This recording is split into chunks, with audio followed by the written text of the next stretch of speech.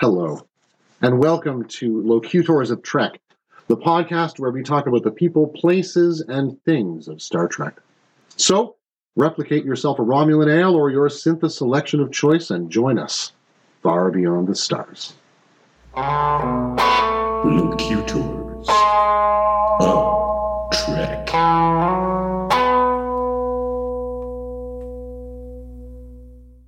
Program initiated. Enter when ready. This is our inaugural flight, our pilot episode, our maiden voyage. First contact. Our first contact.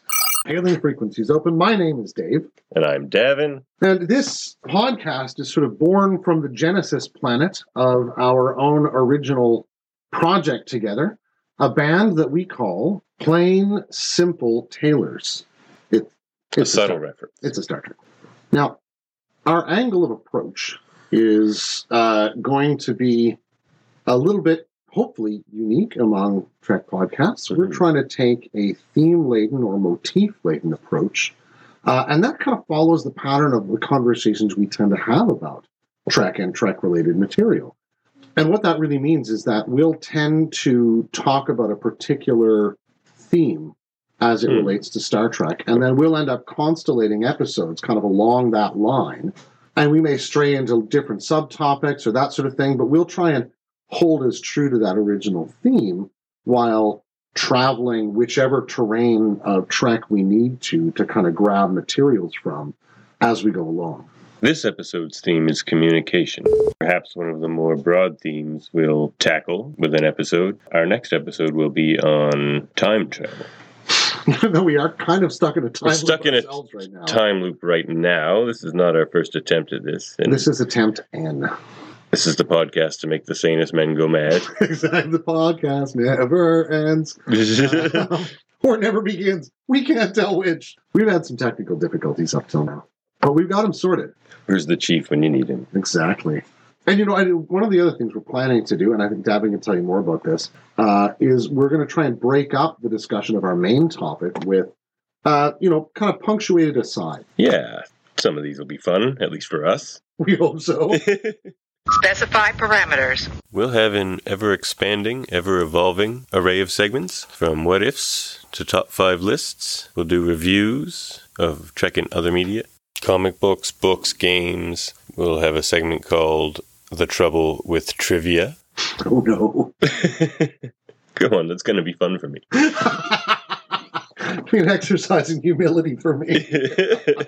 I'm going to teach a course from my 2 semesters at the Ferengi School of Business called Avoiding Eternal Destitution for Humans. I require this knowledge. Well, as my only student, you'll get my full attention. Oh, excellent. That'll be 5 slips. 5 slips. We'll talk about that That's later. An opening offer. We're going to get into the weeds on some of the technical aspects of Star Trek. Some of the technology and science, despite our own technical dysfunction. In theory, we're great at that. Those who can't do, teach. See? As Dave said, we're a band, so we're going to play some Trek-themed originals for you guys, as well as some Fontaine standards, and also play a little game we like to call Rename Simple Tailors. Oh, this is a fun game. That's a very fun game. Would you like to go first, Dave? Sure. So, we floated a bunch of things before we settled on, the subtlest of subtle cuts, Plain Simple Tailors. Deep. At first, I was sort of for being, out front and center, and putting both our trivia knowledge and our love of Shakespeare in the original Klingon in the forefront, and that we should just call ourselves Vorcha and the Negvars, and, get costumes, do the whole sort of like Gwar end of things, and just be a traveling group who play Klingon opera and recite Shakespeare in the original Klingon. I'm all for it. I would be a Negvar to your Vorcha in a heartbeat, Dave. Kapla! Okay, how about we do a percussion-style band, like the Blue Man Group? Love it. But we can't call ourselves the Blue Man Group. No, they'll sue us into oblivion. The Drumheads. Oh. And we call our first album Better Men Than You. With songs like We Are All Injured, or Stabbed by a Subtle Point of Logic. Ooh, with a Klingon lute solo. High concept percussion. Oh, yeah. High concept. Yeah. Yeah. It'd be amazing. We just have to try and sample Picard's facepalm sound. Oh, here's a good one. Okay. This will be, again, a little bit percussive, but also in a sort of like electronica vein. Mm-hmm. We could release We could electrify it. album under the name of 11001001 and the Sub-Processing Units. Album's name, of course, is Binar Blues. Which one of us is the sub-processing unit? I'll leave that to you. First song called 01. Or would it be 0? Second I song. think the first song should just be called Or Would It Be Zero? Perfect. Brilliant. What if we did some sort of like 80s hair metal thing? You know, you just need one powerful 4-letter word. Anything that involves me with big hair, I'm into. All right. We'll call ourselves Tosk. Tosk! Oh. Album. We are Tosk. Can include tracks such as For the Hunt or I Said Nothing. Or I cannot discuss it. I told them nothing. Some tracks are just 30 seconds of force field noise and the shuffling of feet around the detention area. Someone says, shh. That's enough out of you. That's enough out of you, Tosk. All right. Well, we could lighten it up and do a barbershop. Ooh, Babashaps. Barbershops. Funny you say that. We call ourselves the B-Shaps. Oh, no. And we call our first album Bigger Than Emissary. No, this will be our second album. We have to hit it big first. We'll just go self-titled for the first one. B-Shaps. B-Shaps. B-Shaps. Yeah. Songs like Baby Off Starboard. Move Along Home. Move Along Home. The second song is just The Second Shap. Excellent track. Excellent track. That's our hit. Oh, The man. Second Shap. The Second Shap. The Second Shap. It's great. Mm-hmm. Yeah. Well, shall we get into our theme of the day? Let's get right into it. Implement the Omega Directive immediately. All other priorities have been rescinded. So we're talking about communication today. Very broad. But fundamental to how Star Trek happens, from... And a podcast. Well, yeah. So I think we're sort of opposite or apropos for our first episode. Without breaking the language barrier, all of Alien Contact would simply be some sort of weird text message scenario or something, or just shooting at each other. Without being able to somehow, grok each other, we're left in the dark and the void.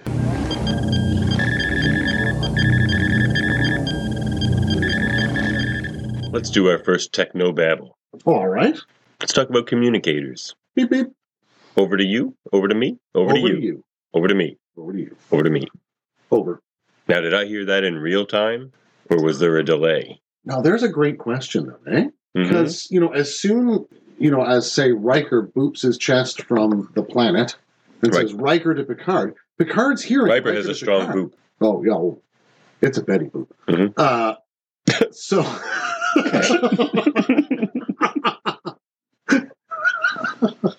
Touché. No, don't touch that. Anyway, but yeah, as soon as he's talking, it's got to be basically coming out of Picard's chest. So their real-time processing of that signal must be insanely fast.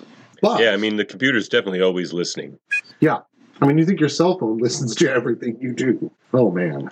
If you were to guess, at what point in Picard to Riker is Riker hearing it? See, my guess is that the computer there is going to have some kind of heurism that's like predictive texting would be. Mm-hmm. So it's going to have like your phone has the 10 most likely emojis you're going to put into a text message. So as soon as Picard says to Riker, it's already coming up in Riker the short list. is the number one place he's going to go. Yeah. Because he's the XO of the ship, right? But other than Picard to Mott, you don't stay that slick by accident. That's true. And I think you have to schedule with Mott. Yeah, to me, Picard to Riker would probably be the computer's first stop. So it would have that, I would assume, available and probably interrupt any other likely communication going to Riker if the captain's talking to him. I assume all of that rank structure would be built into how the how the logic of that communication structure would have to work. And, really, basically, the only thing faster than data was the Enterprise's core computer, right? So if anything's going to do it, it's going to be able to. But mind you, they've been able to run that kind of a process since the original series. Because we know they have communications ship to shore. Now, mind you, that maybe we're just not getting shown the 0.1 second of lag that they're experiencing because, that doesn't really make for such good... And that's not really the primary... If we were doing a show about astronauts and how far away they are from the surface of the planet, that lag becomes an interesting narrative piece, But in this kind of a setting where they're using subspace to manage all of this, even, from orbit, I would assume, that lag is just so inconsequential that I think it's more important, in a certain sense, narratively, to show it in real time, and that it's so seamless, than to show the opposite in something that emphasizes the technological fragility of space travel. Say, an Apollo 13 type movie or something like that, right? Well, the most important technology regarding communication in Star Trek, you might say, it's not the communicator. But, scandalous. Well, it's the first episode. we got to get the clickbait in. Yeah. So go on with your heresy, sir. This episode is going to be called Communication and Clickbait. Number 5 will blow you away. Communicators are not the most important communication. And other controversial positions. The Universal Translator, Dave. Oh. Very unique to Star Trek. Well, a lot of sci-fi have their version of it, of course. Sure. But what we learned from the DS9 episode Little Green Men is that the Universal Translator is a small device inserted in one's ear. Yep. That allows real-time translation of whatever language is programmed into it. Yeah, one assumes, right? And seems to have some sort of adaptive capability with new languages. Yeah. So it's the sort of standard cyberware of the Star Trek setting. Because everybody's got one. I think they must be implanted at birth, one assumes. Or somewhere close to it. Maybe once the... Well, yeah, if your child is growing up on a planet with 12 different alien species. Some of them that don't even have vocal cords that can produce... You don't want them being confused all the time. Right. Or just mixing the languages together and not speaking any language. Just an amalgamation of many. Yeah, you can imagine kids growing up with sort of weird pigeon speak that they're running around with if they wouldn't have one of these installed, right? So, I assume they've got to come in young, which is a different kind of picture of that cultural milieu than I think we're often used to looking at. Because we see, when I think about technology and very early ages, I think of that drawer they open in the season 2 episode where the Enterprise first meets the Borg, and they see that infant with the beginnings of the incubation chamber and the beginnings of the implants already there. And that's clearly horrifying to the Starfleet personnel there. But to me, it inflects the sense of what they're valuing when we know that they all have cyberware implanted in them. Geordi's the most obvious person to have it, you might say, but Data. But Data just is a big chunk of cyber. But, everybody else has it in their ears. They may like Picard's got an artificial heart. There's all sorts of cyborging and biomechanical sort of life occurring, or as either as supports or as fully fledged life forms. And it seems to be that they're all on a scale of how integrated they are with the technological apparatus they've been able to develop to regulate their physiology. And it's like there's a certain line that they cross where all of a sudden the Federation folks are saying, well, that's too far. You're now taking them out of being what they were as an organism, and you're making them into something different. But there's clearly lines where that's not the case. Now, the Universal Translator takes very good care of the vocal translations. But that still leaves everybody talking like a dubbed movie. I suppose because it replaces it in your ears, doesn't it? That's what I'm hoping for with the new Strange New World series. It's called Strange New Worlds. It would be very Strange New World if everyone was talking like that. It would be amazing. Especially the Klingons, that would be terrifying. They just come up to you and you hear them in English, but you just see all the crazy hardcore stuff they're actually doing. Yeah, it's true. I just want to see even a short, those Star Trek shorts they've been doing. Some of those are really great. Oh, I love the Tribble one so much. Yeah, I really enjoyed the Tribble one. I mean, it just makes sense that they were modified for a food source. The Federation Born really pregnant. is unwittingly the Klingons' greatest enemy. But yeah, the Universal Translator itself is, you're right, it's this sort of other side of the coin of the communicator.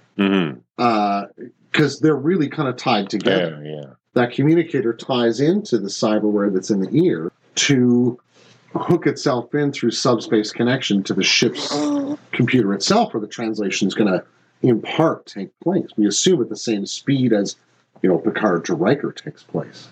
One of the lovely things about Star Trek as a setting, narratively, though, to me, is that they've scaled that up and down.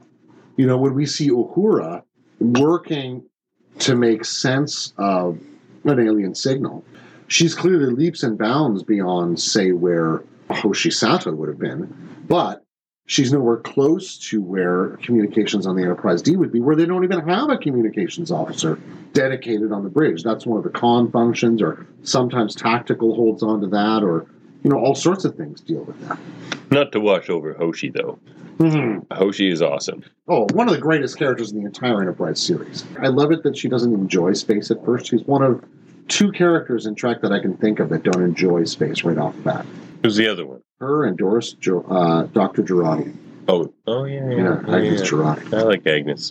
Yeah, great. Oh, man. I just enjoyed watching Alison Pill play basically any part. Me too. It's pretty much great. But Universal Translators, Mm-hmm. what about when they do not work? Oh, there's interesting ways they don't. I mean, that happened often in Enterprise, of course. Sure. It was a great narrative device for them. But something that comes to mind for me is Rai and Jiri at Lunga. Rai of Luani. Luani under 2 moons. Jiri of Ubaya. Ubaya of Crossed Roads at Lunga. Lunga, her sky gray. Rai and Jiri at Lunga. Rai and Jiri at Lunga.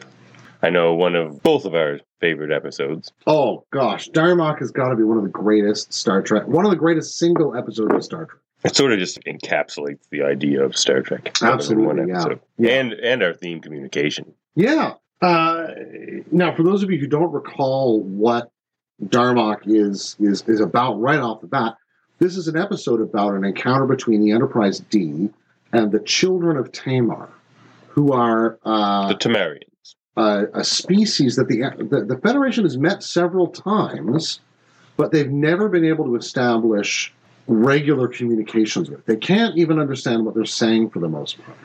And so they've met them again at the planet Eladrel, which is way out in the far reaches of where the Federation ever goes. And because the Tamarians just take up a position there. And the Federation ends up sending the Enterprise out to meet them, I think. And then their first words to the Enterprise crew are Rai and Jiri at Lunga. And why the Universal Translator fails is because it's not a language gap between the Enterprise and the Tamarians. It's a communication gap. Oh, yeah, really well put. That's an excellent point, because they can get all the phonemes and the grammatical structures and the verbs and the nouns, but they still have Her sky clue gray, what they're we know what a gray sky looks like. Yeah, but what the heck, Luani under 2 moons, actually, what does Data say here? The Tamarian seems to be stating the proper names of individuals and locations. Thanks, Data, for the tautological Thank you, statement. Mr. Data. Yeah. Ever insightful, as always. And, so, Picard moves to what he would move to, right? Which is offering, a mutual non-aggression pact between our 2 peoples, possibly leading to a trade agreement and cultural interchange. Does this sound like a reasonable course of action to you? Dave, that's one of the funniest things you've ever seen. The Tamarians love it. It reminds me, the ancient Greeks. Where the ancient Greeks had this word, barbaros, from which we get our word barbarian. Mm-hmm.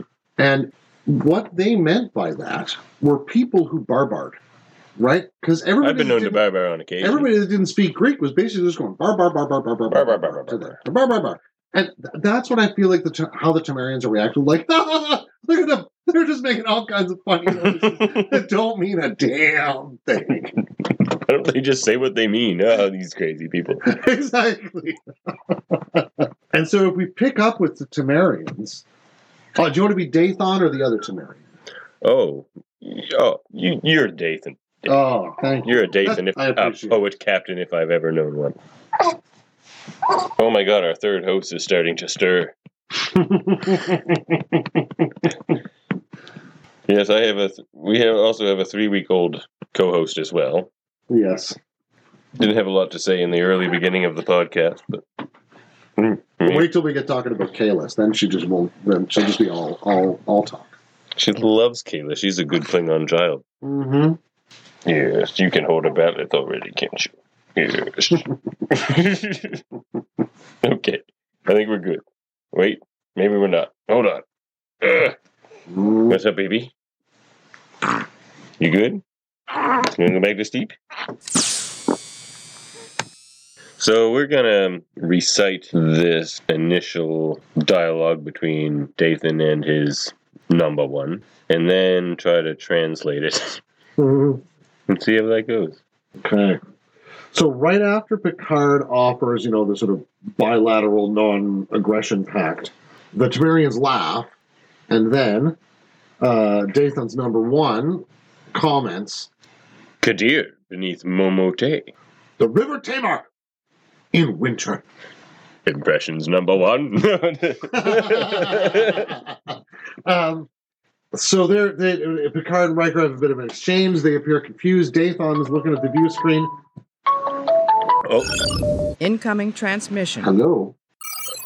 And Dathan intones, "Shaka, when the walls fell. Darmok. Darmok. Ryan Jiri at Lunga. Shaka, when the walls fell. Zima at Anzo. Zima and Bakor. Darmok at Tanagra. Shaka. Mirab, his sails unfurled. Darmok. Mirab. Tamar. The river Tamar." And at this, Dathan takes his aide's dagger and his own and holds them out. Darmok and Jalad at Tanagra. Okay. So let's do what the universal translator cannot and try to translate this. Mm-hmm. So first we have Ryan Jiri at Lunga. Mm-hmm. 2 people and a place. And a clue to what Darmok and Jalad is going to be about, right? I like it that they begin with this other story that is, again, a character and character at place. Mm-hmm. And I guess that's sort of like the beginning of any story. Sure. Yeah, that's fair enough. Gandalf and Frodo at the Shire. Yeah. Gandalf and Bilbo at the Shire. Set scene. Precisely, yeah. Yeah, really, it's almost like the title of the story, but it's essential character as well. Here's how this one starts out. And then we give more information. Raya of Loani under 2 moons. And maybe that's some condition that's befallen Loani. Maybe that's a characteristic. A time of year? Maybe. Maybe it's easy to see both moons from where Loani is, geographically on the planet. Jiri of Ubaya, a different person from a different place. Mm-hmm. Ubaya of Crossroads at Lunga. Ubaya of Crossroads at Lunga. It seems to put Lunga and Ubaya closer together than Loani and Ubaya, or Loani and Lunga, you might say. So this might be a meeting of 2 people, one of whom is closer to their sort of home base than the other. And the Crossroads could be Dathan sees that his civilization was moving in this direction. And the Federation or Picard or the ship that he's come across is moving in this direction, and this is the crossroads between their 2 societies. Sure, so he's just like, here's where we meet. Let's see if we can work this out. Well, it would make sense with the general kind of town you put at a crossroads, right? I mean, towns that are situated on or near crossroads or major highways tend to be, if you look back, say, in hotels and gas stations. Hotels got market towns, right? Or way sites. And so this is a meeting at a way site, but what kind of meeting is it? I think that's what we get in that last sentence. Lunga, her sky gray. But I mean, what do you make of that? Uncertainty. Uncertainty, okay. It's not a sunny day. It's not a stormy day. The sky is gray. Could go either way. Yeah. And then we have the sort of the bookend, Ryan Giri at Lunga. So here we are. Now we understand what the situation is, Exactly. Ryan Giri at Lunga. And then the next thing they Kadir say, beneath Momote. yeah, and this following laughter, Mm. right? I'm Picard was being ridiculous. Fair. Cultural interchange. I mean, what is he going on? what kind of story is that? What is this? But yeah, I mean, Kadir beneath Momotet sounds like some sort of, it's like he's saying, Keystone Cops or something, and so he's sort of commenting on what kind of humor he's finding here. That's what it feels like to me, because his boss then turns around and says, "The River Tamar in winter," basically, like, Be stop quiet. it, Yeah. shut up, be quiet. That's enough of that. Yeah.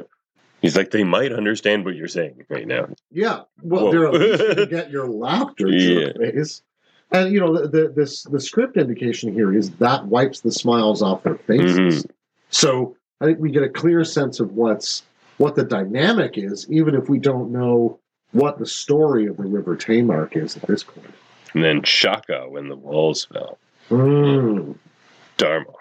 I mean, Shaka when the walls fell reads to me as though they're implying something like the biblical story of Jericho.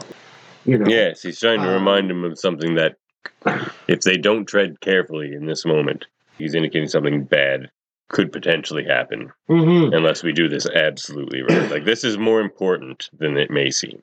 Yeah, and so he suggests his course of action, which is just a one-word paragraph, Darmok. And so his first officer, the indication here again is aghast. Darmok? Ryan Giri at Lunga. We're not there yet. We're still at uncertainty. Let's not make any decision about how we want to proceed just yet. You don't want to be Darmok. He's like, Darmok involves doing Darmok involves considerable risk. Yeah. Ryan Giri at Lunga, we at least play our cards a little closer to the chest here. Now look at how many metaphors we've been using. Cards close to the chest. Just in our conversation here, we're not that far from the Temerians, but we just know our metaphors really well. No, I really just like hope they do. I really hope they updated the Universal Translator after this. Oh, you'd hope so, eh? That'd be a whole new field of study, just trying to update New that. algorithm. Yeah. And so Dathon responds again with Shaka when the walls fell, which I think means, no, that's not going to work. Like, we can't stay there. Yeah. Then Zima at Onzo. Zima and Bakor. Yeah. What do you think he's suggesting there? Well, I think Shaka and the walls fell also indicates failure. Well, it seems some alternate plan for a meeting. Yeah, it almost looks like he's trying to seed more doubt in Dathon's mind. That's probably a really bad case scenario. Zima I see what you're saying. You're like, what if it turns out like this? Yes, exactly. I was wondering. like beyond even Shaka when the walls fell, which could be failure. He's just like, yes, and beyond Shaka and the walls fell, what if Zima at Onzo? It could go that way. Yeah, you want to go that way. In that sense, that Temerian's role very closely mirrors Worf's dialogue later in the scene, where in his analysis, he says, a contest perhaps between champions, our captain against theirs. Even the shape of his dialogue. A battle of champions, yeah. Exactly, right? Like, his dialogue is very stylized in that moment. A contest between champions, our captain against theirs. It almost mirrors the way the Temerians are speaking. And his role really much mirrors Riker's as well, whereas he's clearly this whole time is just trying to protect his captain. Like Riker with, you can't go on a away mission, Captain. Yeah. It's very dangerous. Precisely, yeah. Showing like the similarities between like these crews seem very similar.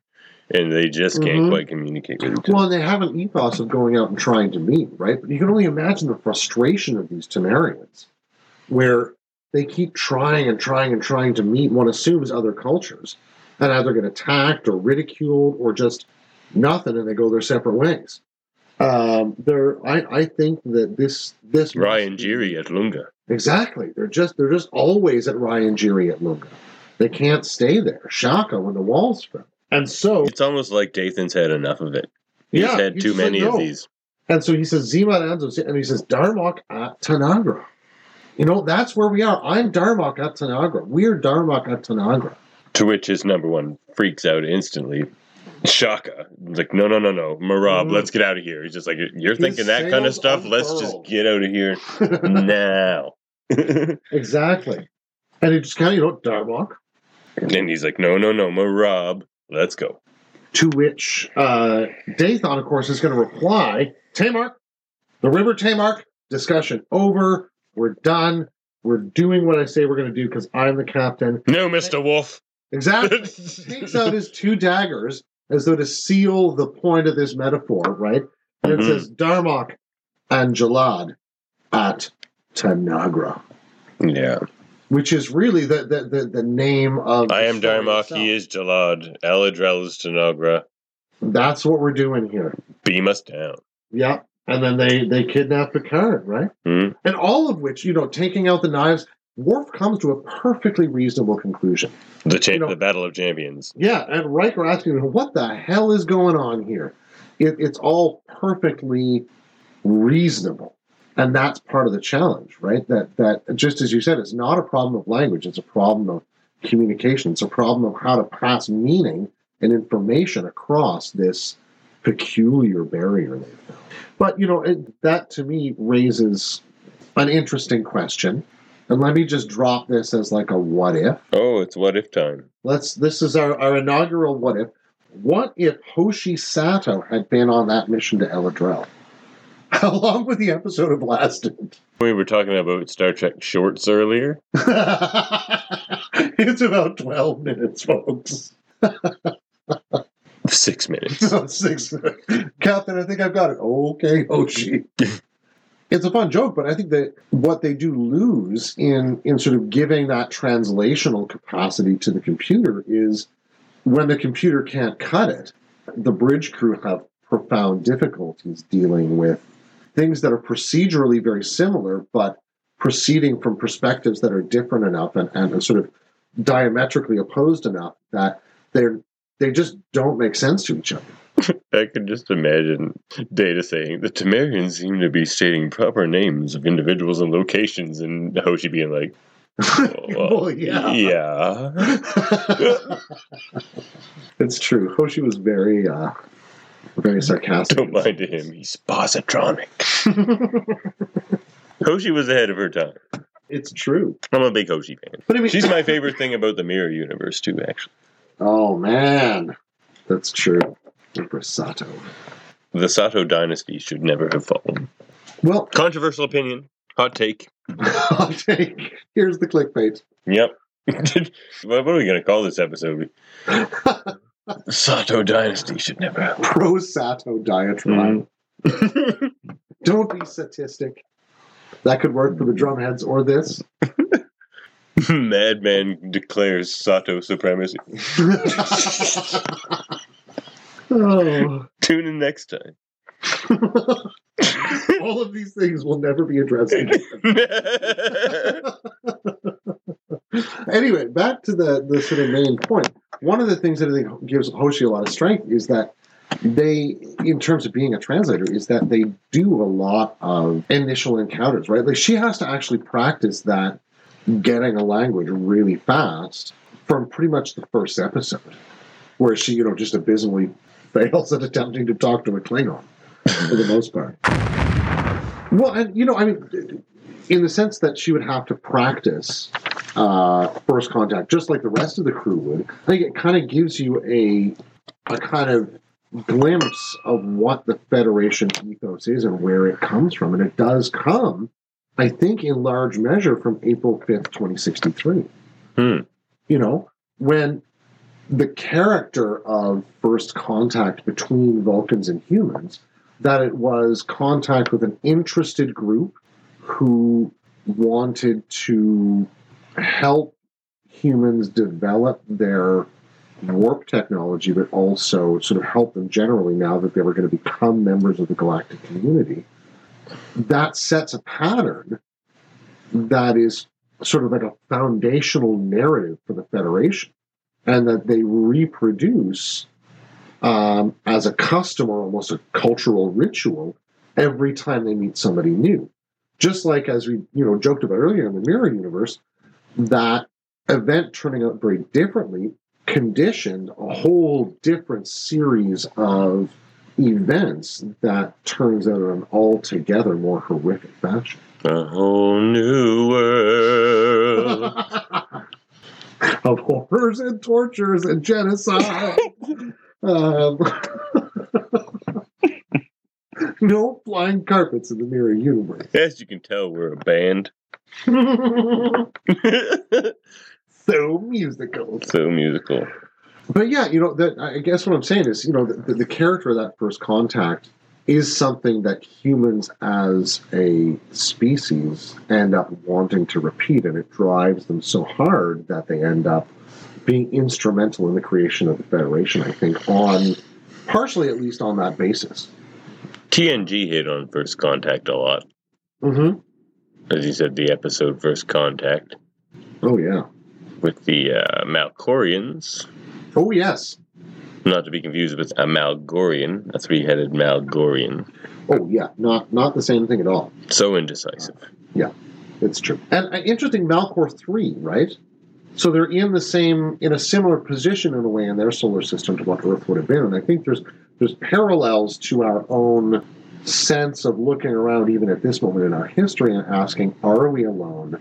What does it mean if we discover, and indubitably, that we're not? That episode, it almost feels exactly like the reaction our planet would have. How do you mean? Well, in a best-case scenario, because the leader of Malcor, very reasonable individual. Mm-hmm.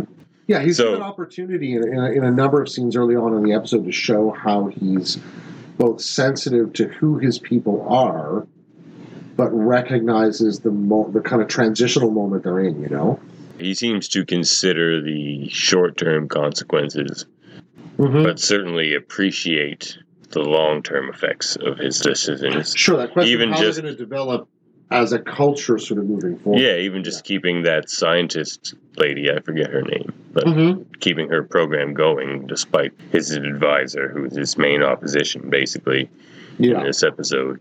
His wishes. The security minister. The security minister, yeah. Yeah, and he's an interesting character again, and I think the warp theorist and the security minister kind of array themselves on either side of the container in a sense that is their prime minister president guy. You can tell we're really awesome on the fine details of these things. What's his face and the other guy. But yeah, the prime minister's sense that but this is really we're pinpointing razor sharp on those Worf quotes. That's true. It's like, what sticks with you?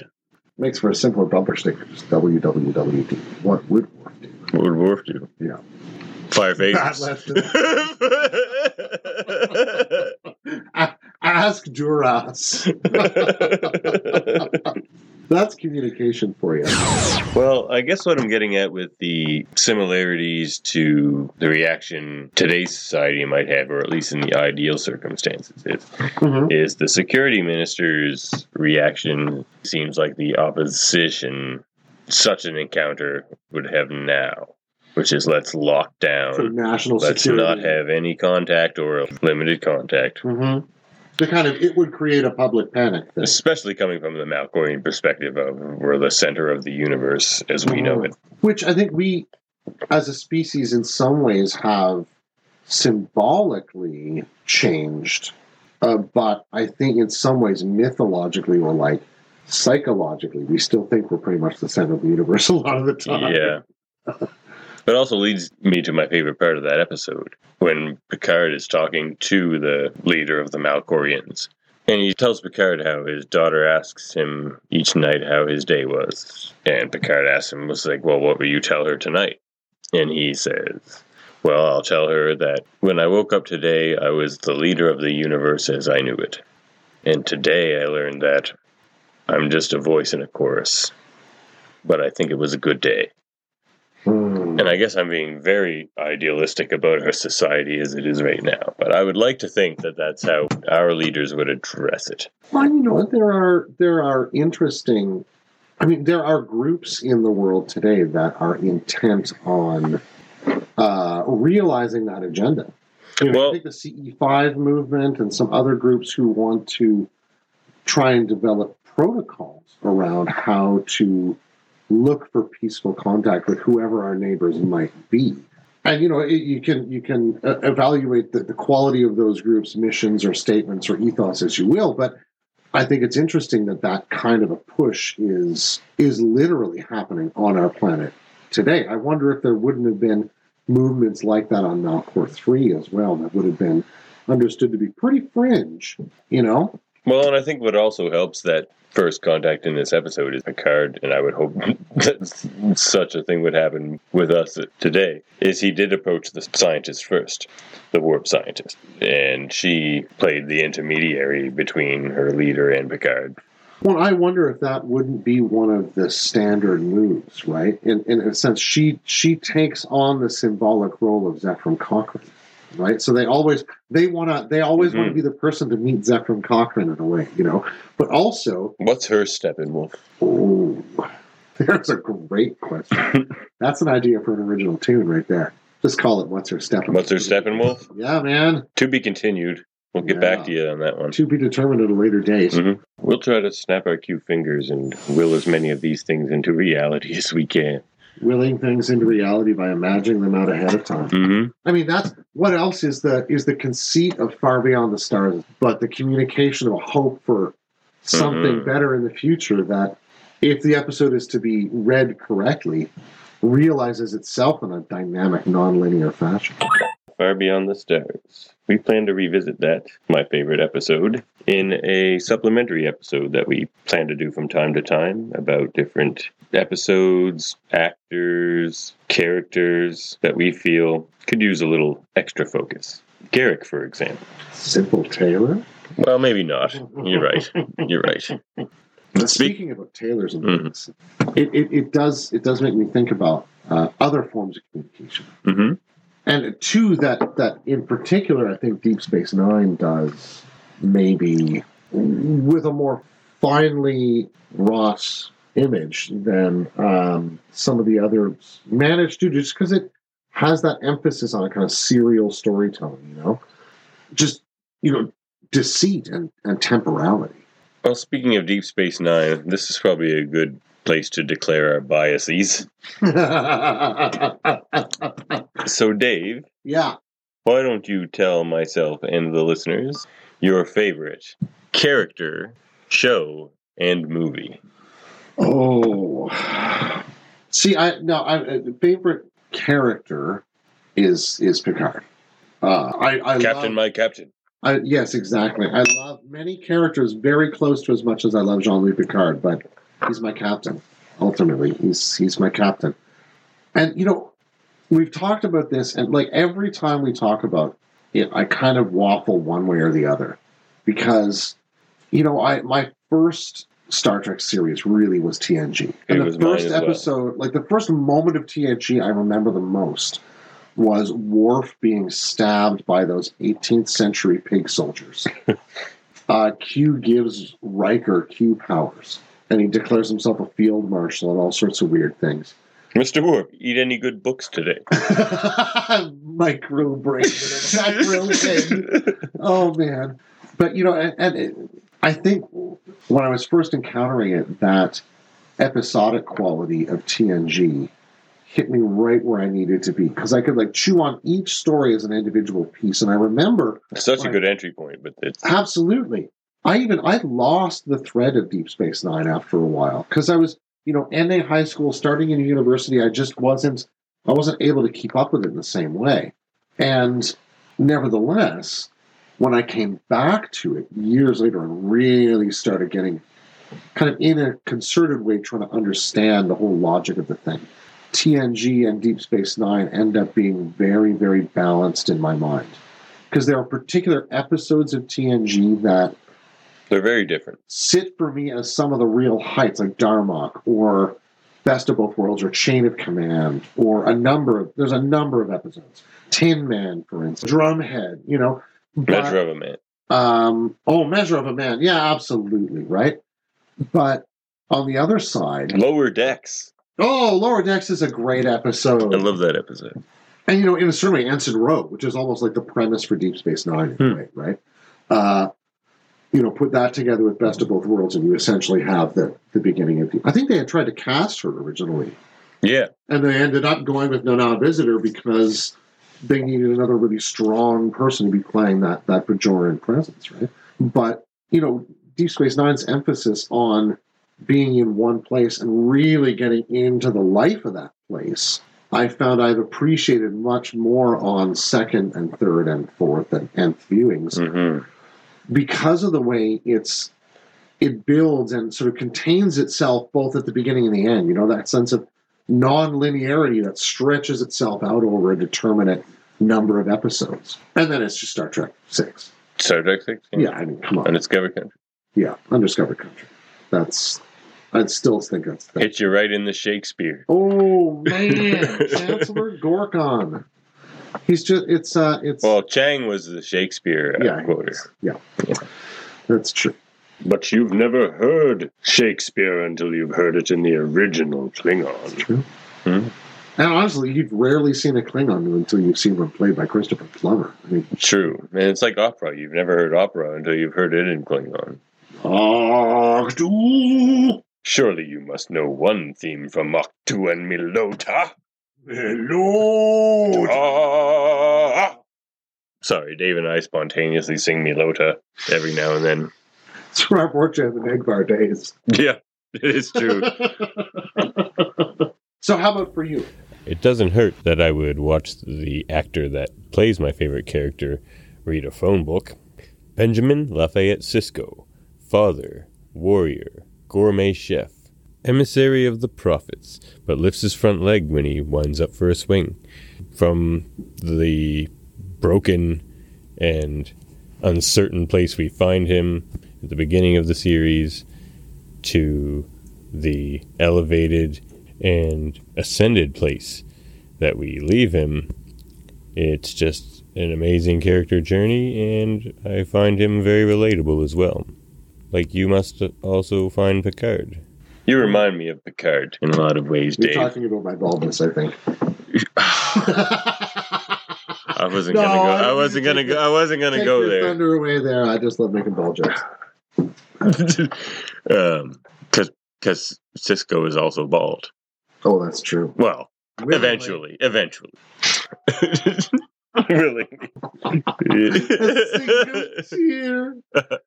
Well, honestly, in the Star Trek future, everybody would have to be willingly at that point. That's true. The medical technology is there to cure baldness. I'm sure they've got it. Yeah. Like, that's a hypo spray. Yeah. I mean, it's just that sound. It's so satisfying. Oh, God. They make it from Beatles. It's not fun for the Beatles. My Beatles snuff days are done. Well, it's hard on the nose. And the I mean, Beatles. well, when you came back from Ferenginar, you were kind of a wreck. That's why I only lasted 2 semesters. Too much Beatles snuff. 2 grubs aplenty. But no, Deep Space Nine, though. Oh, yeah, and film. Oh. I'm assuming series is Deep Space Nine. Series is Deep Space Nine.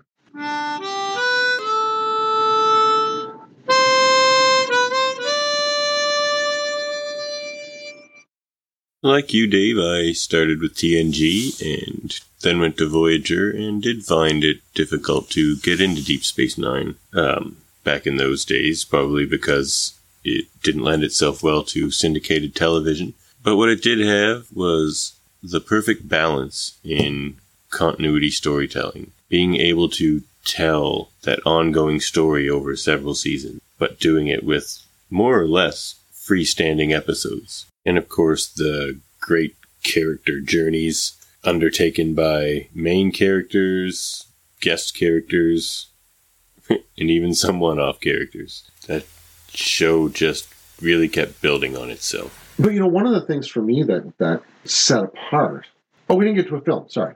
Star Trek 6, of course. The rational logic dictates.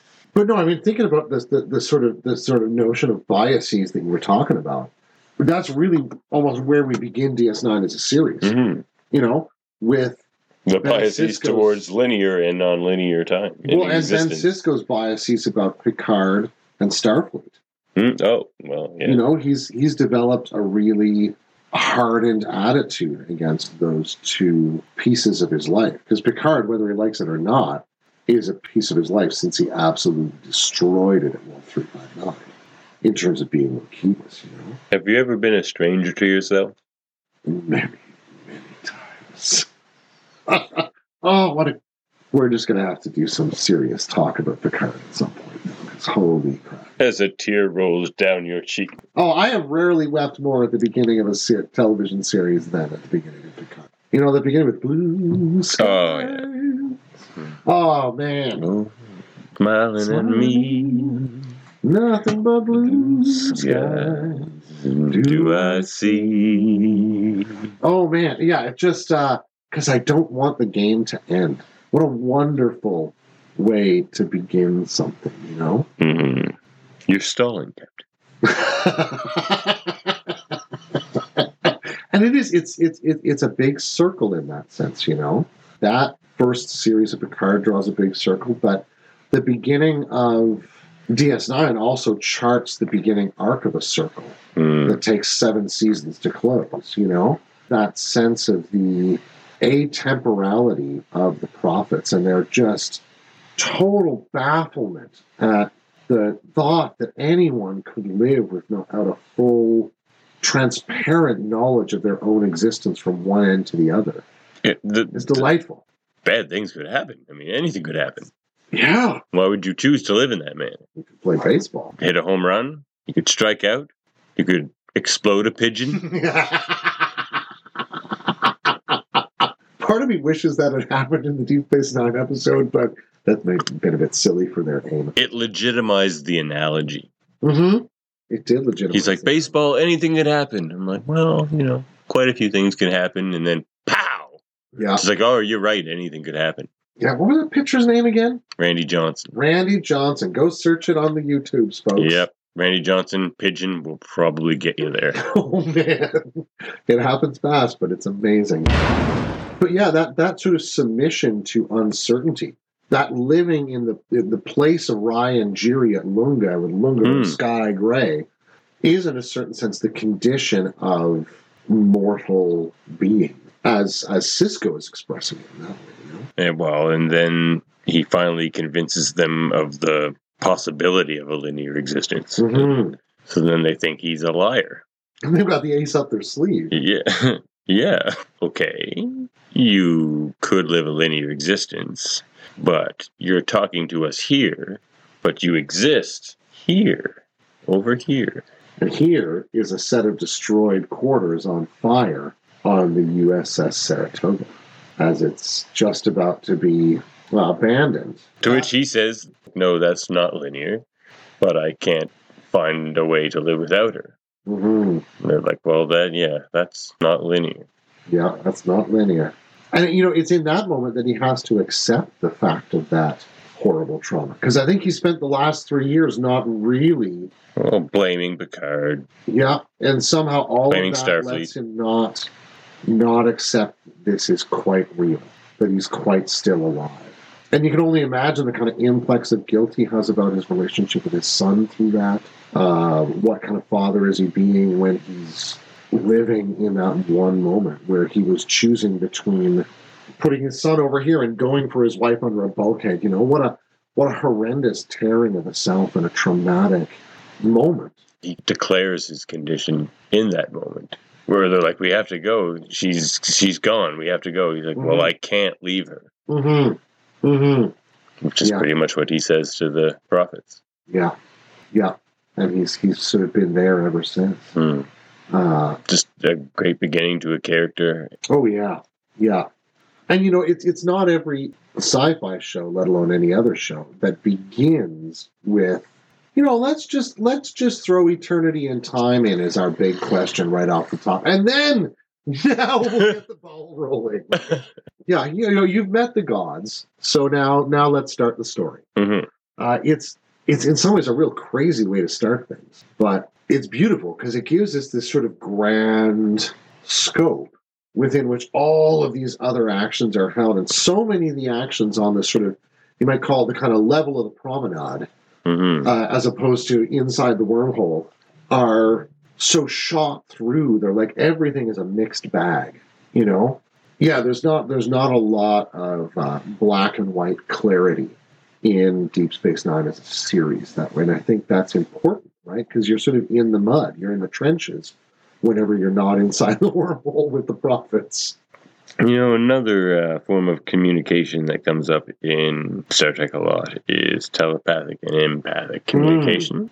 And an episode that comes to mind, I know, is a favorite of yours, Tin Man. Oh, Tin Man. Yep. Where we have Tan Elbrin. Oh, yeah. I believe I have that right. Yep. Tan Elbrin. Yeah. Former patient of Deanna Troy's. Yeah. Who suffers from his condition is that he was born fully telepathically enabled. So from no age, he was constantly experiencing everyone around him all the time.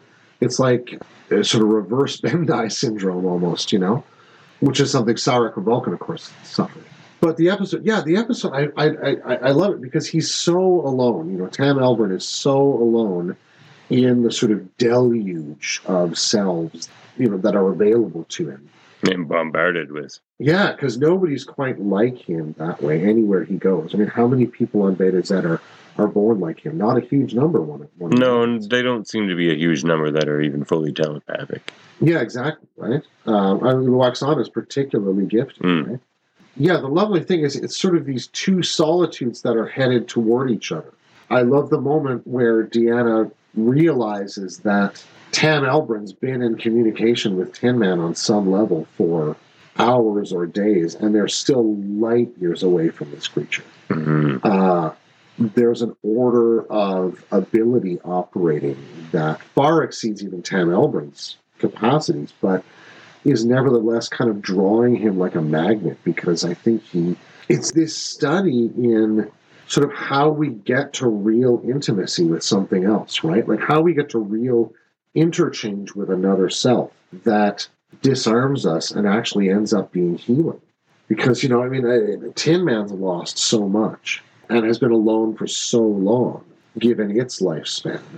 And so has Tan Elbrin on his relatively, comparatively minuscule lifespan, that they're curiously fitted to each other, Yeah, I find it a really poetic episode that way. And Tam Elbrin seems to be communicating with Tin Man on a telepathic and empathic level. Sure. Whereas Deanna is just empathic. But she does a similar thing with the squid-like entity in Farpoint. Sure.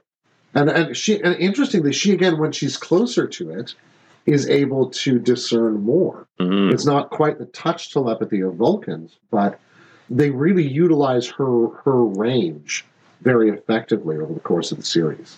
Vulcans seem to have a very limited non-passive telepathy. Takes a mind meld. Sure, unlike with, say, Betazoids, where it's more like a faculty, like hearing or smelling. They've got an interesting history with that, right? Because it's implied, and in some sources stated, that the deeper history of Vulcan before the age of Surak is one of tremendous violence, but also tremendous psychic or psionic potential. Right, the Stone of Gaul, for instance, which shows up in TNG. And interchange. Yeah, and the ways in which warlords on Vulcan were able to weaponize their own psionic potential, both in terms of the psionic resonator. Yeah, exactly, right, and in terms of sort of purity tests of their own followers, where they had to undergo long mind melds to ensure that they were still loyal, for instance.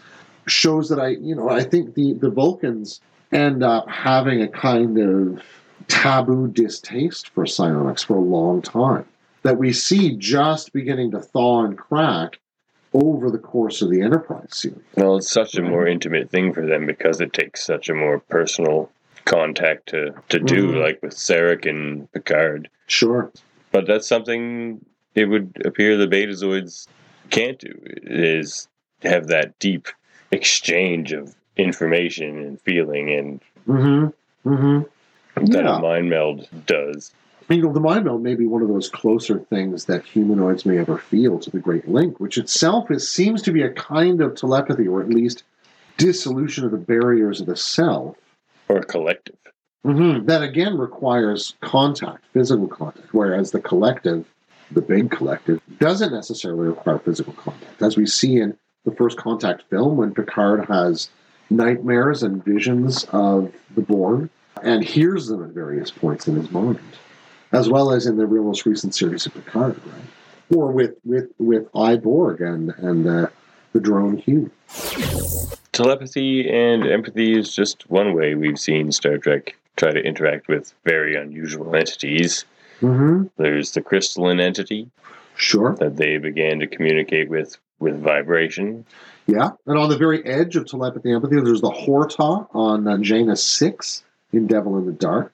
I like to imagine a scenario where the crystalline entity came to Earth just before the Vulcans made first contact, and Zefram Cochrane played Steppenwolf for the crystalline entity. Just heard it and turned left out of the system. Not going there. Well, and you know, there's the crystalline entity is a really interesting creature in that regard, because we don't really know the material structure of the crystalline entity, but creatures of that silicon-based life, I think. Maybe I would assume so. Well, that takes us in a whole different direction, which is home soil, right?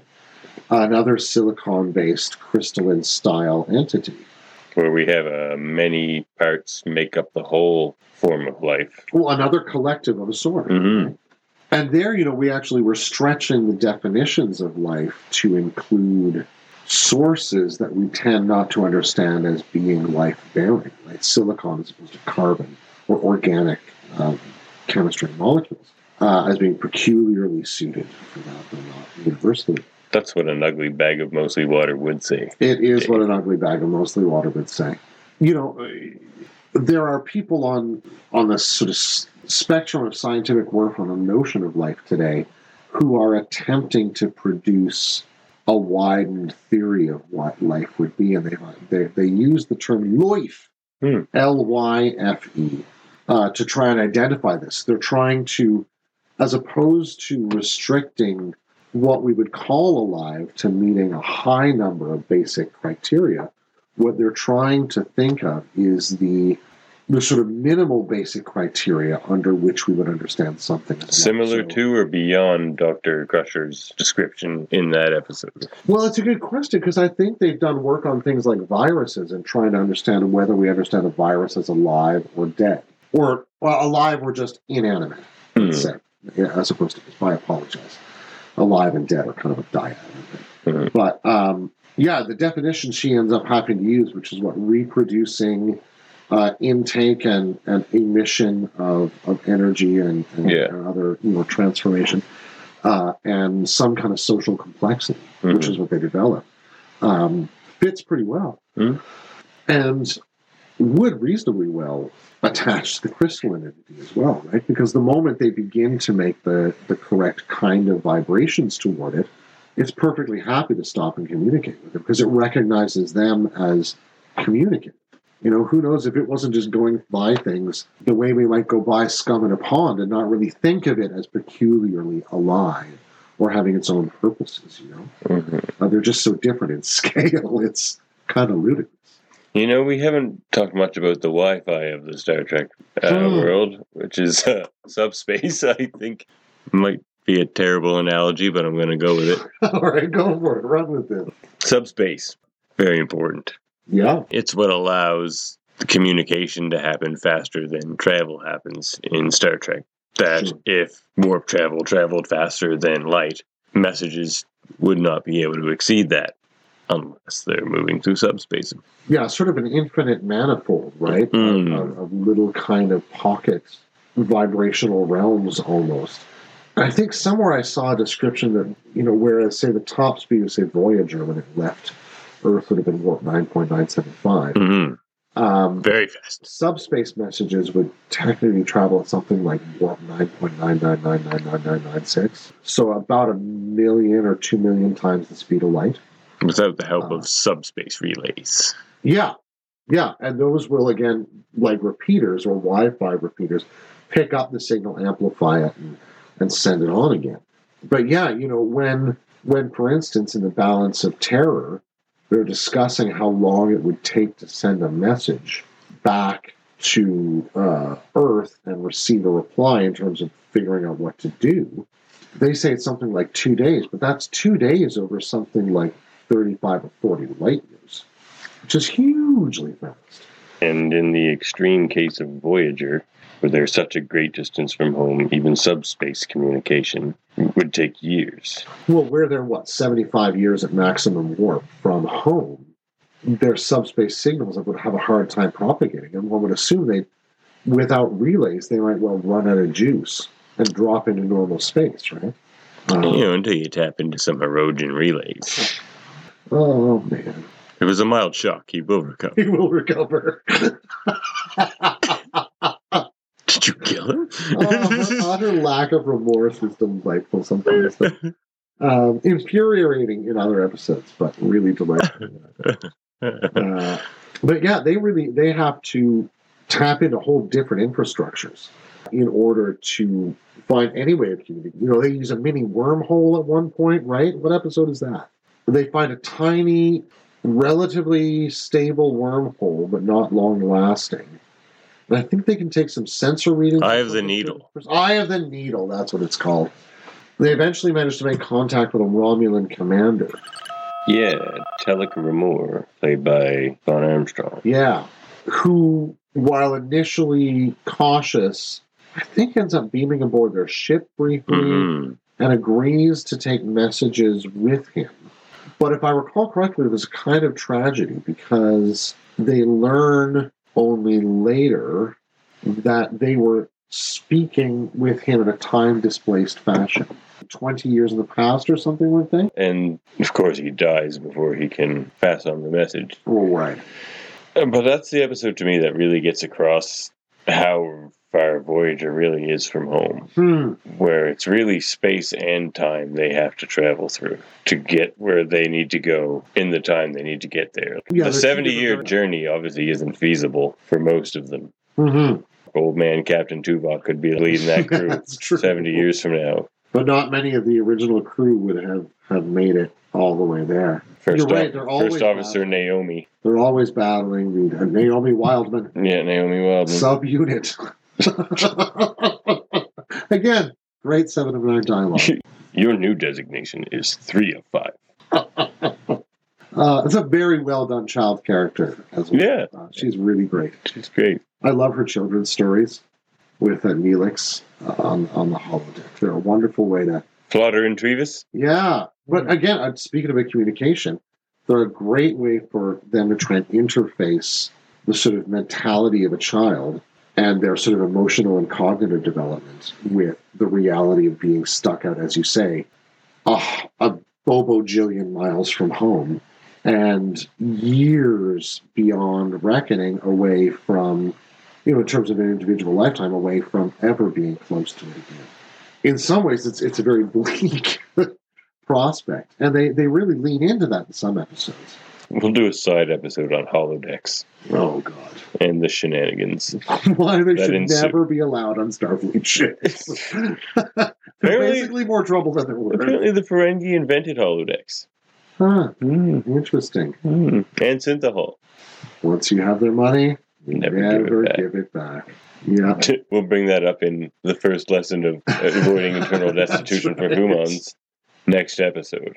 So yeah, the vagaries of subspace are both useful narratively, but they also, as you say, they illustrate the real depth that they're trying to communicate and grapple with in terms of time. Because time becomes as much a character as the void of space itself in a lot of these stories.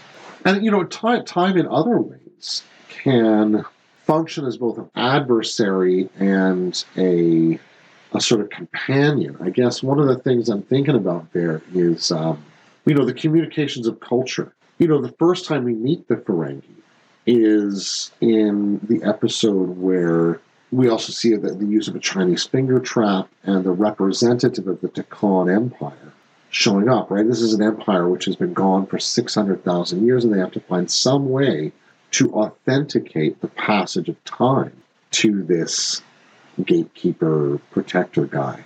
And, the possibility of those kind of vast gulfs of time being in play with them or the Iconians or, even that wonderful joke that in the beginning of Little Green Men where they say, they've only been, doing things for basically 5,000 years and they only invented credit, basically yesterday.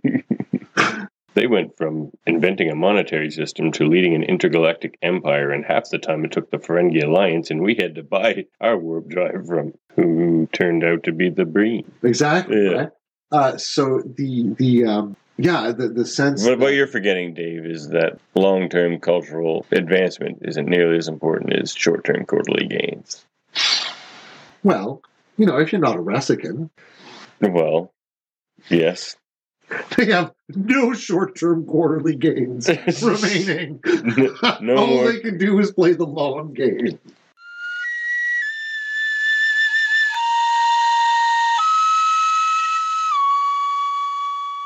A beautiful Ressican melody. Bravo. Was I clapping for myself? You'll never know because this is a podcast. And of course, we've been dancing around the episode, The Inner Light. Mm-hmm. Another one of those great one-shot episodes. And the idea of communicating the entirety of a civilization so that it doesn't die with the planet. Mm-hmm. And how best to do that. Yeah, we sent a Golden 78 out on Voyager 1. These guys encoded the lifetime of an individual. We went with classical music and genitalia. They went with live a lifetime in this society. Also genitalia.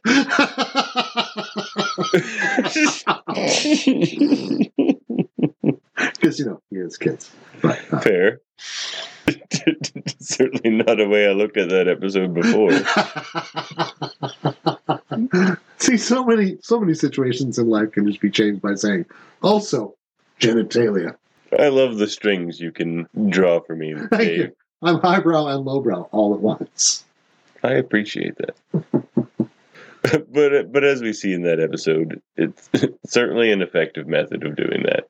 Now, how well Picard can communicate that beyond himself is not clear, but I don't think that was their intention. That's a good question, yeah.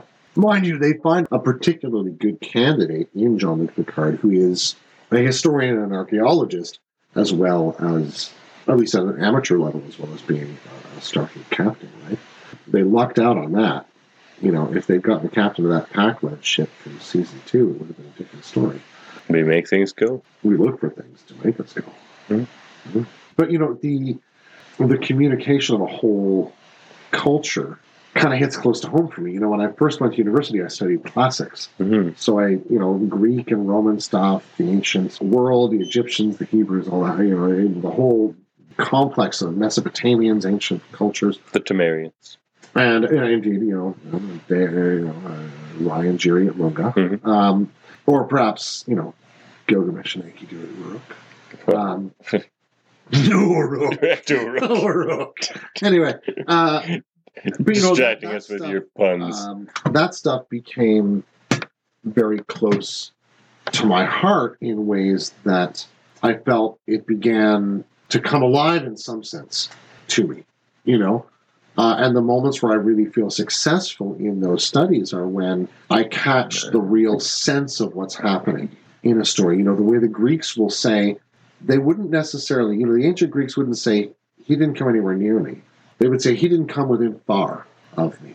Mm. When you can start to make that he was switch, decently fair. right? Mm. To how they measure things and how they count and all that kind of stuff, then you really do begin to catch the flavor of an existence You know, that for me is what is the beauty of learning languages. You know, it's one thing to say, you know, I don't know what that is. But it's another thing in Italian to say non sono sicuro. I am not secure about that. It has a different, even though it ultimately translates to I'm not sure, I don't know, it has a different timbre, a different flavor to it, you know? And that's often what I get from that episode, Inner Light. Here's where I challenge you to name a moment in Star Trek that comes to mind for you when you hear the theme communication or the word communication. A scene, an episode, a moment. Well, for... You know, as a bit of a bookend. Yeah. For me, one of the moments that strikes me for communication, and, you know, it's sort of funny, but the whole episode, in a certain way, is about communication. Are just watching Jean-Luc Picard make those bizarre noises at the Shellyak.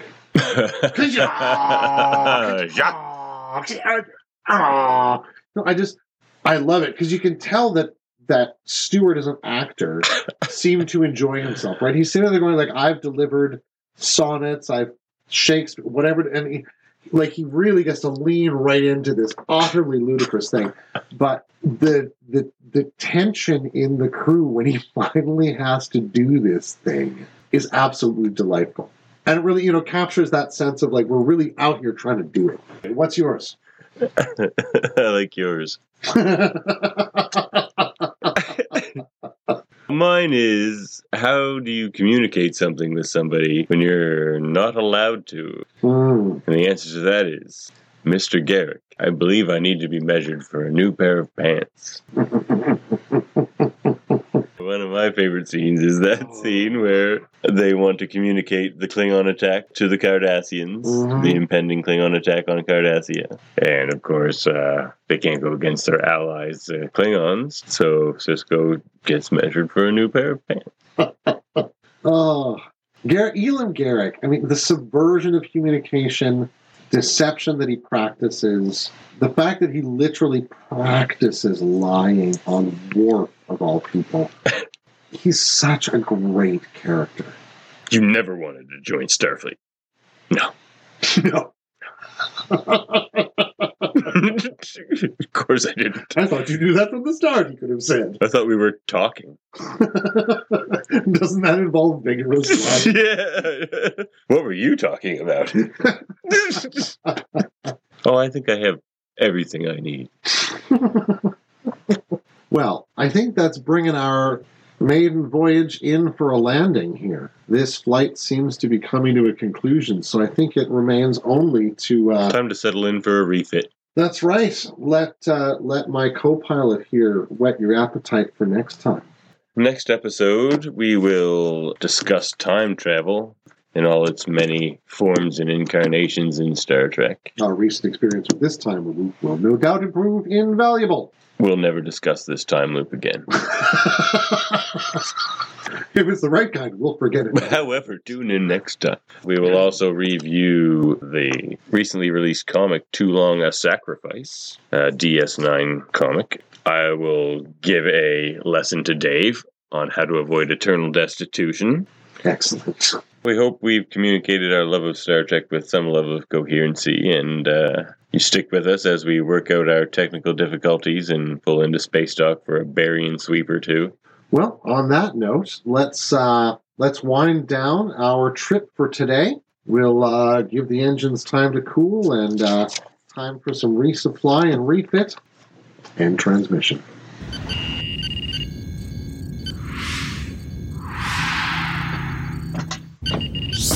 Vic? Vic? Where's Vic? Vic? Anybody seen that hologram? Fellas? Well, Fontaine's away. We can still play. Let's go. Let's do it. 1, 2, 1, 2, 3.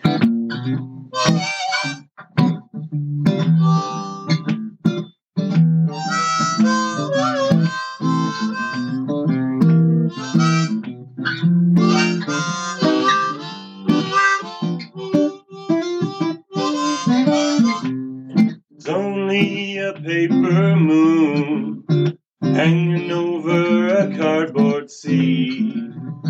But it wouldn't be make-believe if you believed in me. Yes, it's only a canvas sky hanging over a muslin tree. But it wouldn't be make-believe if you believed in me. Without your love, it's a honky-tonk parade. Without your love, it's a melody played in a penny arcade.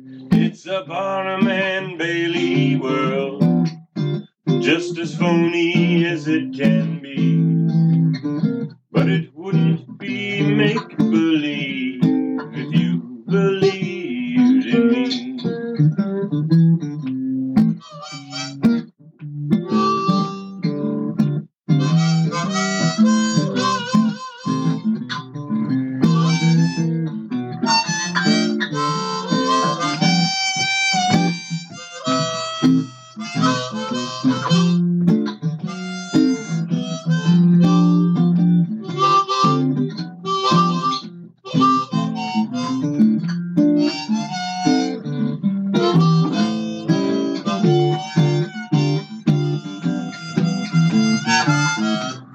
It's a Barnum and Bailey world, just as phony as it can